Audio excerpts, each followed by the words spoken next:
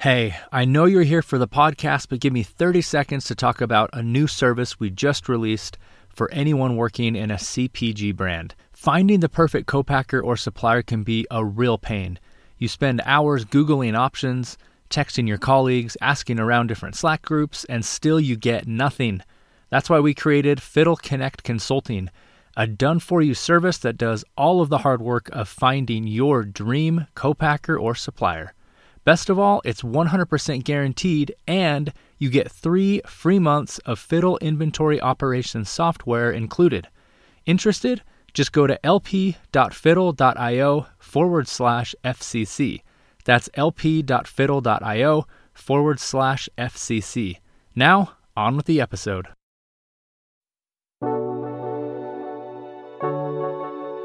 Welcome to the Physical Product Movement, a podcast by Fiddle. We share stories of the world's most ambitious and exciting physical product brands to help you capitalize on the monumental change in how, why, and where consumers buy. I'm your host, Ken Ojuka.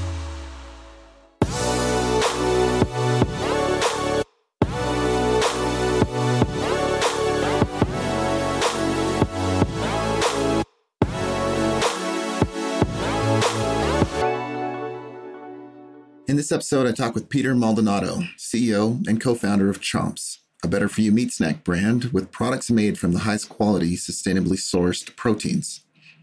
We discuss how to connect with communities around trends to find customers in an organic and authentic way. We discuss the challenge and opportunity of positioning a premium product. And we also talk about the importance of focus and limiting the number of SKUs so you can better serve your customers. You'll get a ton of great advice from this founder. I think you'll like it. All right. Hey, Peter. Thanks for joining me. How's it going, man? I'm doing well, Ken. How about yourself? Hey, pretty good. Pretty good. Hey, I'm looking forward to talking with you today. I think your business is awesome. And I think, there's going to be some lessons that will be really applicable to the audience. So I appreciate you taking the time. Well, thanks for having me, man. Yeah, happy to be on here. Hey, just to kick it off, is there a quote that you could share with the audience? For sure. Yeah. Okay, so one of them is actually Mark Twain. Okay, so this is this one's actually the secret of getting ahead is getting started, and that to me is like the biggest. That's like my motto, like the way we run our business. I mean, it's every which way. Any kind of new task that we're taking on, it's really just get into it, and then once you're in it, you can tweak things, you can gather feedback, and then you can make adjustments, adapt. And then, kind of repeat that process. So in my mind, that's where success comes from, just getting in there and getting started. Yeah, I absolutely love Mark Twain. Very simple quote, but very profound as well. So I appreciate it. For sure. Hey, so why don't we start off, just tell us a little bit about yourself, where you're from, your background, and any hobbies or anything you'd like to share. For sure. Yeah. So I was born and raised in Long Island, New York, had 3 sisters, and I ended up going to school down in Palm Beach, Atlantic, actually, in West Palm Beach. Started going to school for like kinesiology, more of like the physical therapy type focused majors. Ended up switching over to business management. I became a personal trainer in college. It's how I paid my way through school. And then it was really where I started to think a lot about nutrition and then the lack of products that were out there. It was really kind of what led me to the business, to CHOMPS, what I'm doing now. But in terms of my personal life now, I live in Naples, Florida. I've got my wife. I have 2 kids, a 4-year-old boy named Maverick and about 16-month little girl named Rocky. Her full name's Rocklin. Call her Rocky. I love the names. That's awesome. Yeah, and the names fit them perfectly. I mean, my life is it's work. I get to go home and hang out with my kids and then my wife, and it's about that. But it's never a dull moment in my life, although that's about it right there. So I'm an easy person to find. I'm either at the office or at home with my kids. There you go. Parked somewhere with kids or on the boat. So, yeah. Cool. So are you guys based in Florida then? Yeah. So headquarters is here in Naples. And then we have another office in Chicago, actually, where most of the team is based.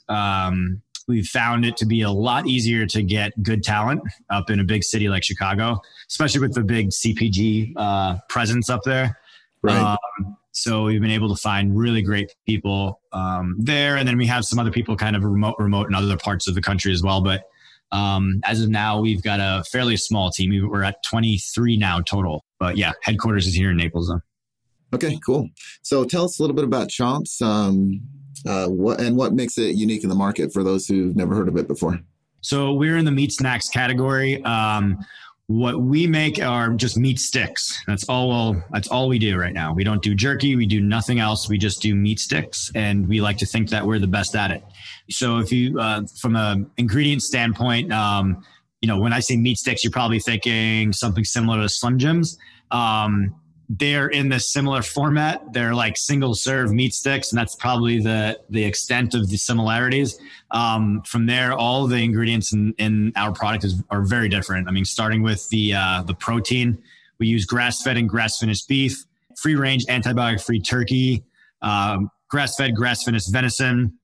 From a shelf stability standpoint, the product is shelf stable for 13 months. We do that with a combination of sea salt, celery juice, and lactic acid.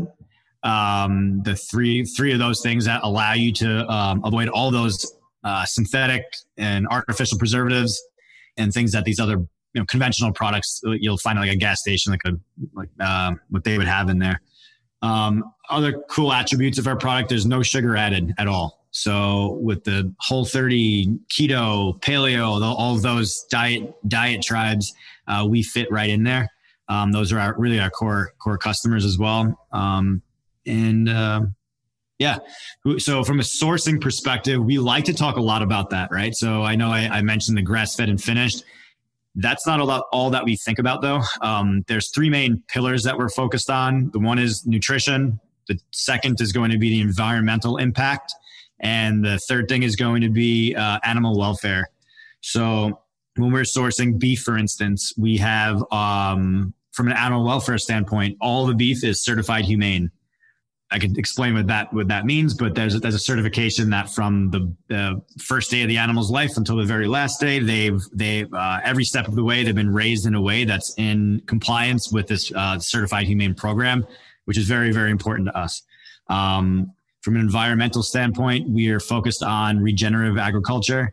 We want to make sure that all of the producers that we work with are going to be focusing on regenerating grasslands.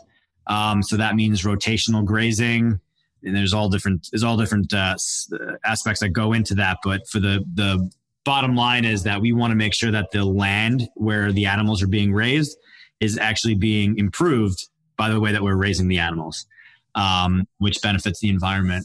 And then the last piece is obviously nutrition, which, all those things I already spoke about, all those nutritional attributes. Right. Yeah. And I absolutely love that you guys don't have any garbage in your products. It's very, very clean source of protein. And you do emphasize this a lot on your website.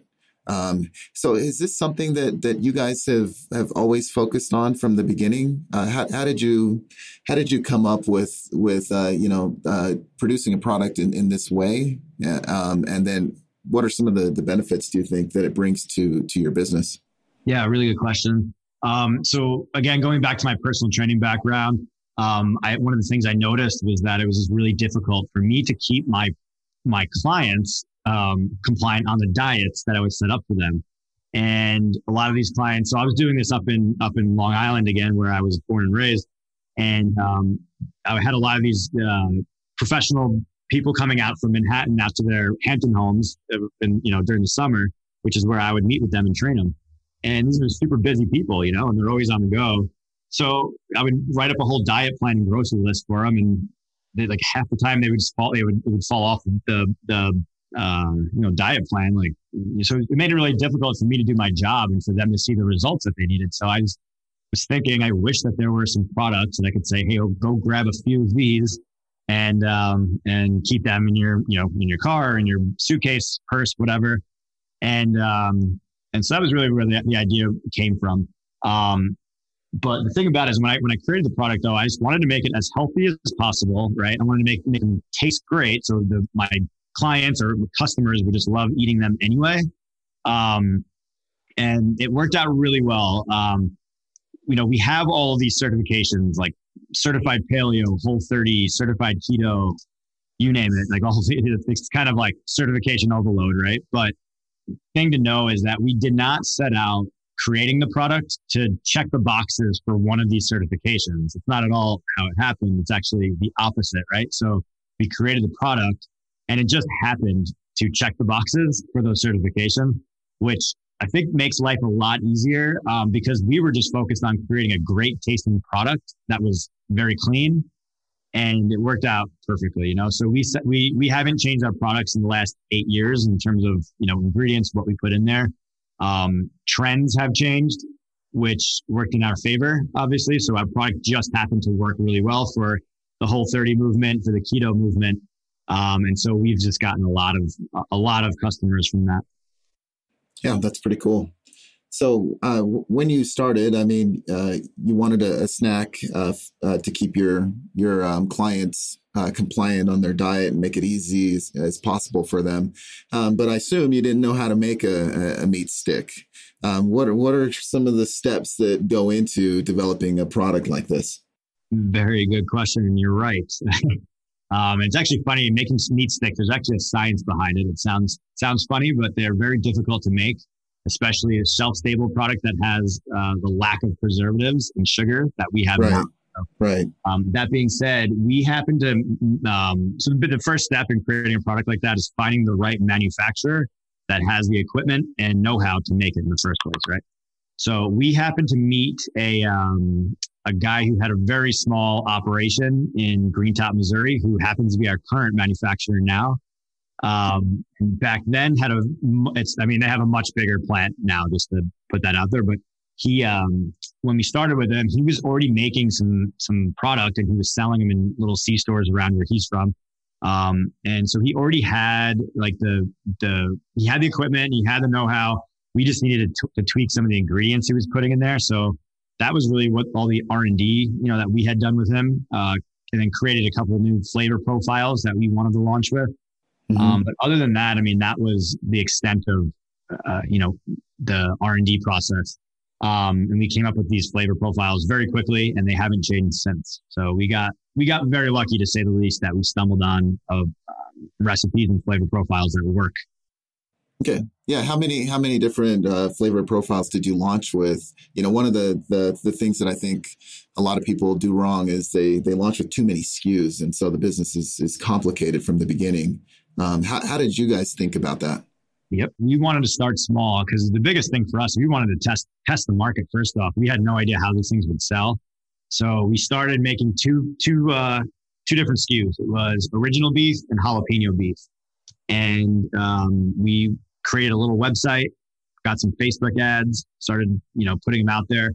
The biggest thing for us was really to see if people other than our friends and family, and especially our mothers, who are our biggest customers early on. Yeah. Oh, your mothers. Like your mom was like a customer of yours. Is that what you're saying? Yeah. Our moms. Yeah. Rashid and I, he's my co-founder, but both of our moms were buying the product from us too. But we were like, okay, well, thanks, Mom. But we'd like to see if other customers would actually pay for this stuff. So that's what we set out to do. And we proved that out pretty quickly. Okay, awesome. Well, let's switch gears a little bit, talk a little bit about marketing and distributing your product. So currently, are the majority of your sales online versus offline or retail? What's kind of the breakdown? Nowadays, it is about 45% e-commerce, and then the other 55% would be retail. When we started out for the first 4 years, we were strictly e-commerce though. But as we've launched into retail, it's a lot easier to scale that very quickly because there's so many thousands and thousands of doors you could be in. So okay, I see. And you guys are on Shopify. Is that how you launched? Yep. Yeah, we launched on Shopify. And you mentioned a couple of things. You mentioned that you guys were able to gain some popularity in some of these sort of niche nutrition communities, like Whole 30 and paleo. I believe I saw that you guys are paleo certified, keto, Weight Watchers. Is there anything specific that you did to reach out to these communities? No, nothing specific. It was really just kind of introducing ourselves. We would send product out. That's, just seeding. You send product out, you get feedback from them. And then, for us, I think the biggest one for us was really Whole 30 originally. With them, there was a pretty stringent, audit process, and they go through, they kind of get into the nitty gritty on every little ingredient. They want to see your spec sheets and all of that. So that for us was big, and it was a huge turning point for the business. Just having and being, getting that certification. They had maybe 10 to 20,000 followers, I think, on their social media at the time. And if you're familiar with Whole 30, just how massive it is now. I mean, it's grown a ton. So that really allowed us to scale our brand as well. So, I'm curious how you guys thought about this. Is it a trend that you saw, that they were growing? Were you doing Whole 30? How did you even know that this was a certification that you should try to get? Yeah, so I was doing CrossFit at the time, and it was really when I came up with this idea for CHOMPS. I had been seeing, the paleo diet was taking off, but then also I liked the way that the Whole 30 was doing it, because they were doing these like seminars in CrossFit boxes. And I really liked the way that they were delivering the education. It wasn't just like, here's a book or here's like a website or whatever. Like they would go into the box, or the box is like the other word for a CrossFit gym, right? And so they go into these gyms and they set up like a whole group of people, and they actually they're in their training and they're doing these seminars, and they're there like face to face, like teaching people. Way before COVID, by the way. Right. Another time, right? It just feels like it was so long ago that we could do things like that. I know, right? But yeah, so that was, I really liked what they were doing. I just felt, I liked all the things they were talking about as well. It made so much sense to me. And then I also liked the idea that they were the people that were doing, I knew people that were doing Whole 30s and they were having like incredible results. So I'm like, you know what? I think this is going to go somewhere. I introduced myself to the founders and sent some product out and asked them, would you ever give us the Whole 30 approval? And they said, well, you have to go through these steps. And so we went through them, and that was really it. Nice. What about some of the other communities, like Weight Watchers or keto? How did you get involved there? So keto was a little bit different. Keto, it was more along the lines of like the influencer communities. So there's actually a guy named Thomas DeLauer, who's one of our top influencers and still is. And he puts out really great educational content, takes this like really hard to understand science-based, nutrition. And he would go and actually put into like layman's terms. And so he's done this on YouTube for years now, but he's built up this pretty enormous following. I liked listening to his content for myself. So I was like, well, I see this following is growing as well. Let's see if he would like to work with us. So I sent him product, introduced myself, and he really liked it. And we decided it was a good fit. And that's really the way we approach all of our partnerships though. Especially if you're thinking influencer, a lot of times it's a customer would, or an influencer would already be a customer of ours, or they're already talking about things that are very relevant. So you just want it to feel like super organic. Like these people are making this recommendation because they truly believe in your product, not just because you're paying them. So I think that authentic recommendation is super important. Okay, great. Yeah, and I noticed on your website, you guys have an affiliate program. You also have a referral program and a wholesale program. And it sounds like, from what you're saying, that the influencer program has worked well. Is this something that you guys do as part of your marketing efforts, or is it just more organic, that they show interest, or you see somebody that could promote your product particularly well? What does it actually look like in reality to be able to get somebody like, was it Tom? Was that his name? Yeah. Thomas DeLauer. Yeah. Thomas, what does that look like internally? Is it, I mean, honestly, is it organic? Like you said, you just saw him and liked him and decided to reach out? Yeah. I mean, in no case would we ever reach out to somebody if there wasn't just an authentic fit. Right. And so the biggest thing is you want to send the product out, you want to get their feedback. And if they're excited about the product and they're pumped up, or, you know, you could tell that this is a real reaction and they're excited about your brand, then, you know, we can think about working with them. But early on, I will say though, we never paid influencers at all. What it would be was like, somebody would get the product, they would post about it on Instagram, and we'd say, oh, wow, they have a pretty big following. Let's reach out to them. And that's really how those would start. And for the most part, that's actually how most of our influencer arrangements work. Thomas I reached out to him only because I really liked his the way that he was delivering the information.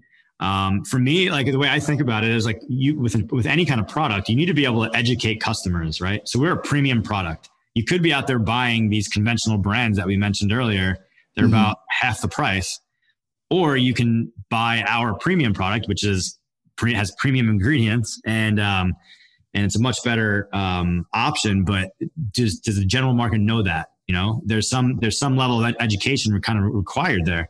And so what we found is that these individual diet tribes, they do that heavy lifting for us, right? So they're already educating the customer on what to look for within their products. So it makes so much sense for us to be, you know, entrenched inside of those communities. And we just, you know, we do everything we possibly can to make sure that we're known. But again, yeah, with Thomas, I mean, he was already talking about making his grass-fed beef, and he was already talking about all of the ingredients, he was talking about avoiding sugars, avoiding all the types of bad ingredients that are not in our products. So I'm like, man, this is an easy fit. You know, he would love this. Right. So yeah, that's really how it comes about. Okay. Very cool. And it looks like you guys also, you know, you sell on your own website, but you also sell in Amazon. How do you guys think about selling on Amazon, and how has that experience been? Yeah. So Amazon is a behemoth, as we all know. It's an amazing platform. We originally, when we first started on it, it was going to be like supplementing our direct to consumer business, but we wanted to be able to own that relationship with the customer, to be able to, you know, speak to them, to be able to send them any kind of emails and, you know, education and all of this other stuff. But what we found over time is that you can't compete with Amazon. It's just too massive. And what's become over time is the number one way for customers to do their scouting of products, and from a prospecting perspective, there's no other platform that even compares, you know? Right. It's just if you're not on Amazon right now and you've got an e-commerce based product, I think you're missing out, from a big portion of the community of the population that just shops there. And we'll even find, even if we're doing sales, like let's say we're doing a sale and we blast out on social and we put a discount code to our website, people will still see that. And we see a massive spike on Amazon, even though they can't use that discount code on Amazon, they'll still go there just because it's an easier option for them to go and buy the product. They probably already have some other stuff in their cart. They add CHOMPS and they're like, oh, this is good. But yeah, again, people they go for Amazon all the time because it's very convenient and with the fast shipping and still all things that we just can't compete with. Right. So you kind of have to be there. How do you reconcile, that desire that you initially talked about, where you want to have this direct relationship with your customer, but they want to shop on Amazon? So, I mean, how do you guys think about that? Is it just you need to be on Amazon, or else you're missing out, or is there a little bit more to it? No, I think it's so for us, Amazon, it helps us build our brand, So if you think about it, if we think about we're driving trial, we're getting the product into many more people's mouths. And on top of it, it's good business, right? It's good, profitable business for us. So the way that we feel about it, I mean, it's all part of the omni-channel approach. And who knows, we get people that just show up to our website where we can't really pinpoint where exactly they saw the product or tried it for the first time. Nowadays, back when we were only on with e-com, you could always tell exactly where someone came from, right? Nowadays, right. We're in so many different retail stores. People could be trying the product really anywhere. So we're not quite sure in terms of attribution and where they're coming from. But in the end, I just feel like Amazon, if you're not doing it, you're missing out. And we know for a fact that if we did not have product on Amazon, we would be missing. It's probably a lot of people that actually buy from our website now too, So. Right. Okay. And just switching gears a little bit, you guys are also in a bunch of retail outlets. You're in Kroger, Walmart, Safeway, Trader Joe's, Whole Foods, and many others. How did these partnerships come about? So our very first retail customer was Trader Joe's. And they reached out to us in 2016, early 2016. We launched in August.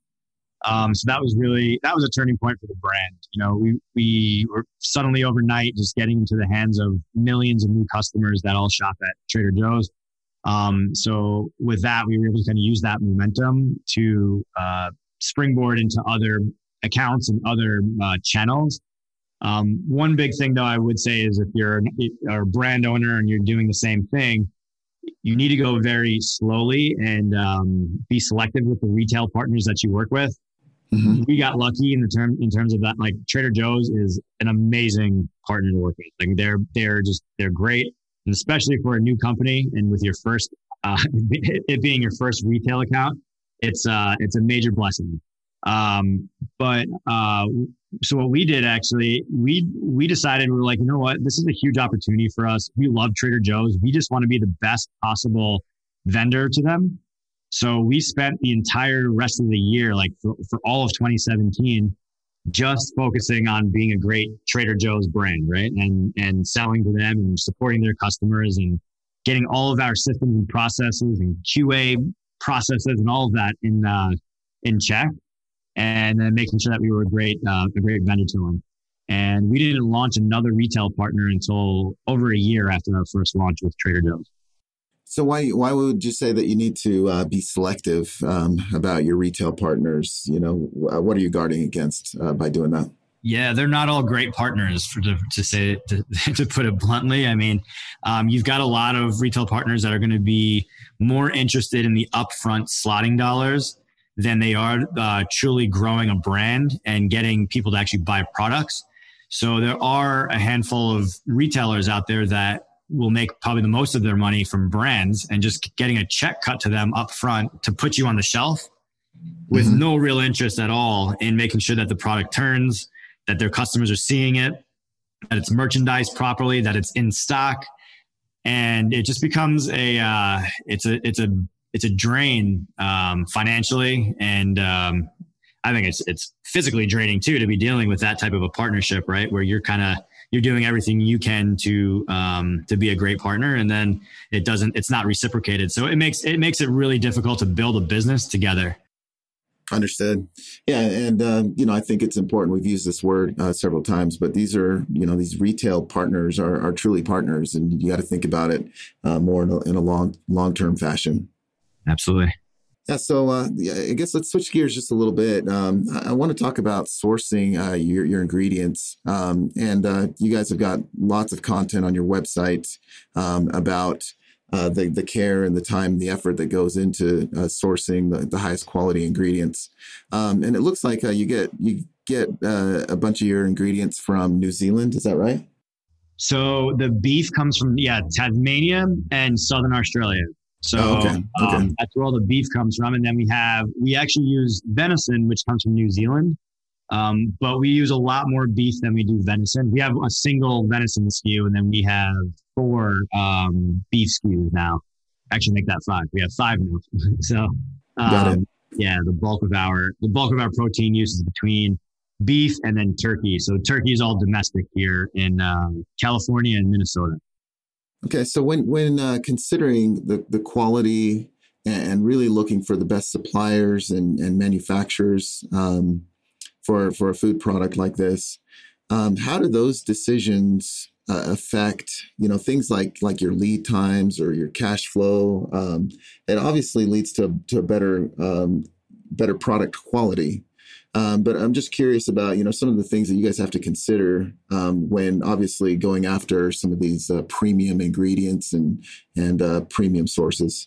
Yeah. So you hit the nail on the head on that timeline piece. Cause when you're sourcing from Tasmania and you're buying container loads of beef. It takes a very long time to get here. What we were doing actually, it takes about 2 weeks, by the way. And okay. What that's shorter than I would have thought. Actually, I thought it might take a little bit longer, but 2 weeks. Yeah, that's actually the shortest. It's at least 2 weeks, but it can be longer, like 3 weeks, between 2 weeks to a month, actually, depending on what the time of year. But what we've actually been able to kind of get around that by getting in domestic distributor that handles all of the actual importing of the product. So they handle two things for us. So they bring in the product, then they store it, and they slack it out. So this distributor is actually about maybe it's about an hour away from our plant in Missouri. Mm-hmm. He's also in Missouri, and he holds on to however many pallets of beef that we have. What he'll do is he slacks it out, which is thawing it out, getting it ready and for production. So when he pulls up and he delivers it to my manufacturer, it's already to temperature. It's ready to go right into processing. Because if you have frozen beef that we try to go and put in our grinders, that does not work well. And it causes a lot of different things with shrink and all of that. So yeah, what you want to be able to do is we get the beef to a certain spec, and at that point is when we want to deliver it to the manufacturer. Okay, awesome. And from your manufacturer, then where does that get delivered to? So the manufacturer is actually going to make the sticks. He's going to put them in the wrappers and then pack them into our caddies, put them in case boxes, and then he ships that over to our Chicago warehouse. It's another USDA facility. And at that point, what we do is you let the product sit there for about 30 days. And we call it an incubation process when it really just kind of sits there. And and it's in dry storage, so it's at room temperature. And then after 30 days, we do a hand inspection. So we literally hand inspect every single stick that we made. So if we just made 3 or 4 million sticks for that month, we go and hand inspect 3 and 4 million sticks. And wow. It's a huge undertaking. It's very expensive to do, but it's something that we choose. It's how we choose to invest our money. Sure. And then from that warehouse, does it end up going? Do you guys use fulfillment centers, or is that warehouse in Chicago where everything gets shipped out of? We do. We actually use other. So we have another. So from Chicago, from that Chicago warehouse, we can actually do palletized or truckload orders. And so we ship those it could be distributors to the grocery stores. So Unify, KeHE, McLean. And then we also ship over to a third-party order fulfillment website, order fulfillment partner that warehouses product that's only for direct-to-consumer and smaller retail partners. So if they're shipping like a case or might be like up to like 15 cases of product, it could come out of that warehouse, but anything half a pallet or larger is going to come out of our Chicago warehouse. Okay, awesome. Well, what does the future hold for CHOMPS? Is there anything in particular you're excited about? There's a lot that we're excited about. But yeah, we've got some innovation in the pipeline, which I can't talk about yet. I'll be happy to share with you when it's going. But, we're right now though, what we're trying to do is just stay laser focused. We had 3 of our biggest launches that we've ever had, like Sprouts, Whole Foods, Kroger, Walmart. And we have some big ones coming up this year as well. And, so we're just looking to keep our heads down and execute. But at the same time, we want to be able to continue just building our brand and making a bigger impact and really telling our brand story and our reason for being and all those good things. So a lot of that for this year, we're going to tell that story with added content. So content's key right now, especially with people, so many people being home, working from home, shopping from home and all of that. We want to make sure that we're meeting our customer where they are and continue to tell our story. Okay. Awesome. And congrats on the success. So let's get to the quick fire round. I'll just ask you a question. You just give me a quick answer. Name one tool or resource that you use to run your business. Recharge. What's that? Recharge is a Shopify app that's used for subscription. Okay, nice. What is one book that you feel has helped you the most in your product journey? So it's book's called Upstream. It's Dan Heath, and it says the quest to solve problems before they happen. So it's this is actually a book that I have a leadership coach that we've been working with for a few years now. She's amazing, but this is a book she recommended to me that I've been reading, and it's awesome. Cool. We'll make sure to put a link to the book in the show notes. What is one piece of advice that you would give your 21-year-old self? Stay focused. Pick one thing and do that to the best of your ability and try to be the best at it, right? If I look back when I was 21, I was doing way too many things, had my hands in, way too many opportunities and just unfocused. And I feel like I would have been much more successful if I would have just focused on one thing. Okay. Who is one person in the world that you'd love to take to lunch? Today I would actually probably say like Tim Ferriss. I like that guy. He's pretty good. I've been following him for a very long time. And this changes all the time, by the way. I've been asked this question before, but for today, I would say Tim Ferriss. Right. I love Tim Ferriss as well. I've been following him since the beginning. And I think you mentioned this a little bit earlier, but what's your situation? You single, married, kids? I'm married, 2 kids. Okay, nice. All right. So as we wrap up here, I'd just like to ask you if there's any advice that you'd give to people who are currently grinding it out in the world of physical products. Yeah, again, I would definitely do whatever you can to stay focused. Don't get excited about that next shiny thing, that next opportunity. I would say if you have something that's working, continue building that up to scale before you try to add any kind of line extensions or, adding or building the brand. In my mind, I just feel like if you can just focus on that one thing and be the best, it's going to serve you well. Awesome. And is there anything that you want to promote or plug? CHOMPS, man. CHOMPS.com. Nice. I will say, actually, if you follow our social media account, where there's one charity or nonprofit that I'm really excited about partnering with in February. It's called Harboring Hearts. So their focus is working with people that have had heart conditions. And they'll go and actually they raise funds for these it's basically heart condition patients, and there's all different types of heart conditions involved there. So Harboring Hearts, I would say check that out. Very important to us. Okay. And Peter, if anybody wants to reach out to you, what's the best way to contact you? Email peter@chomps.com, or you can hit me up on LinkedIn. I'm on Instagram. Very easy to find. Okay, awesome. Well, hey, it's been great talking to you. You've got a great story and your product's top quality. So I appreciate you taking the time. Thanks, Ken. I appreciate it. All right, have a good one. All right, good luck with everything. See ya. Bye.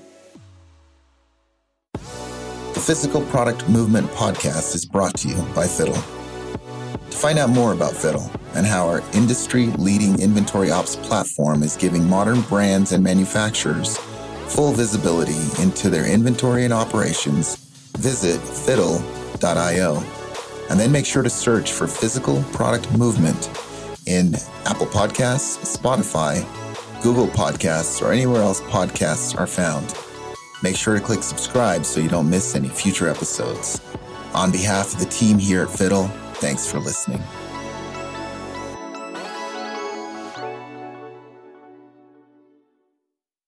Real quick before this episode starts, I want to ask you, are you still using spreadsheets to manage your inventory, suppliers, co-packers, and production? Unless you're a wizard with cells and formulas, you can only grow so much with spreadsheets. When you're selling on your website, in retail stores, in online marketplaces, and more, it gets hard to track your inventory levels. Stockouts become a regular occurrence, and fulfilling orders keeps you awake at night. Use Fiddle instead. Our software is built to help CPG businesses like yours scale more easily with constant insight into your inventory and production at all levels. Go to fiddle.io to learn more and schedule a personalized demo.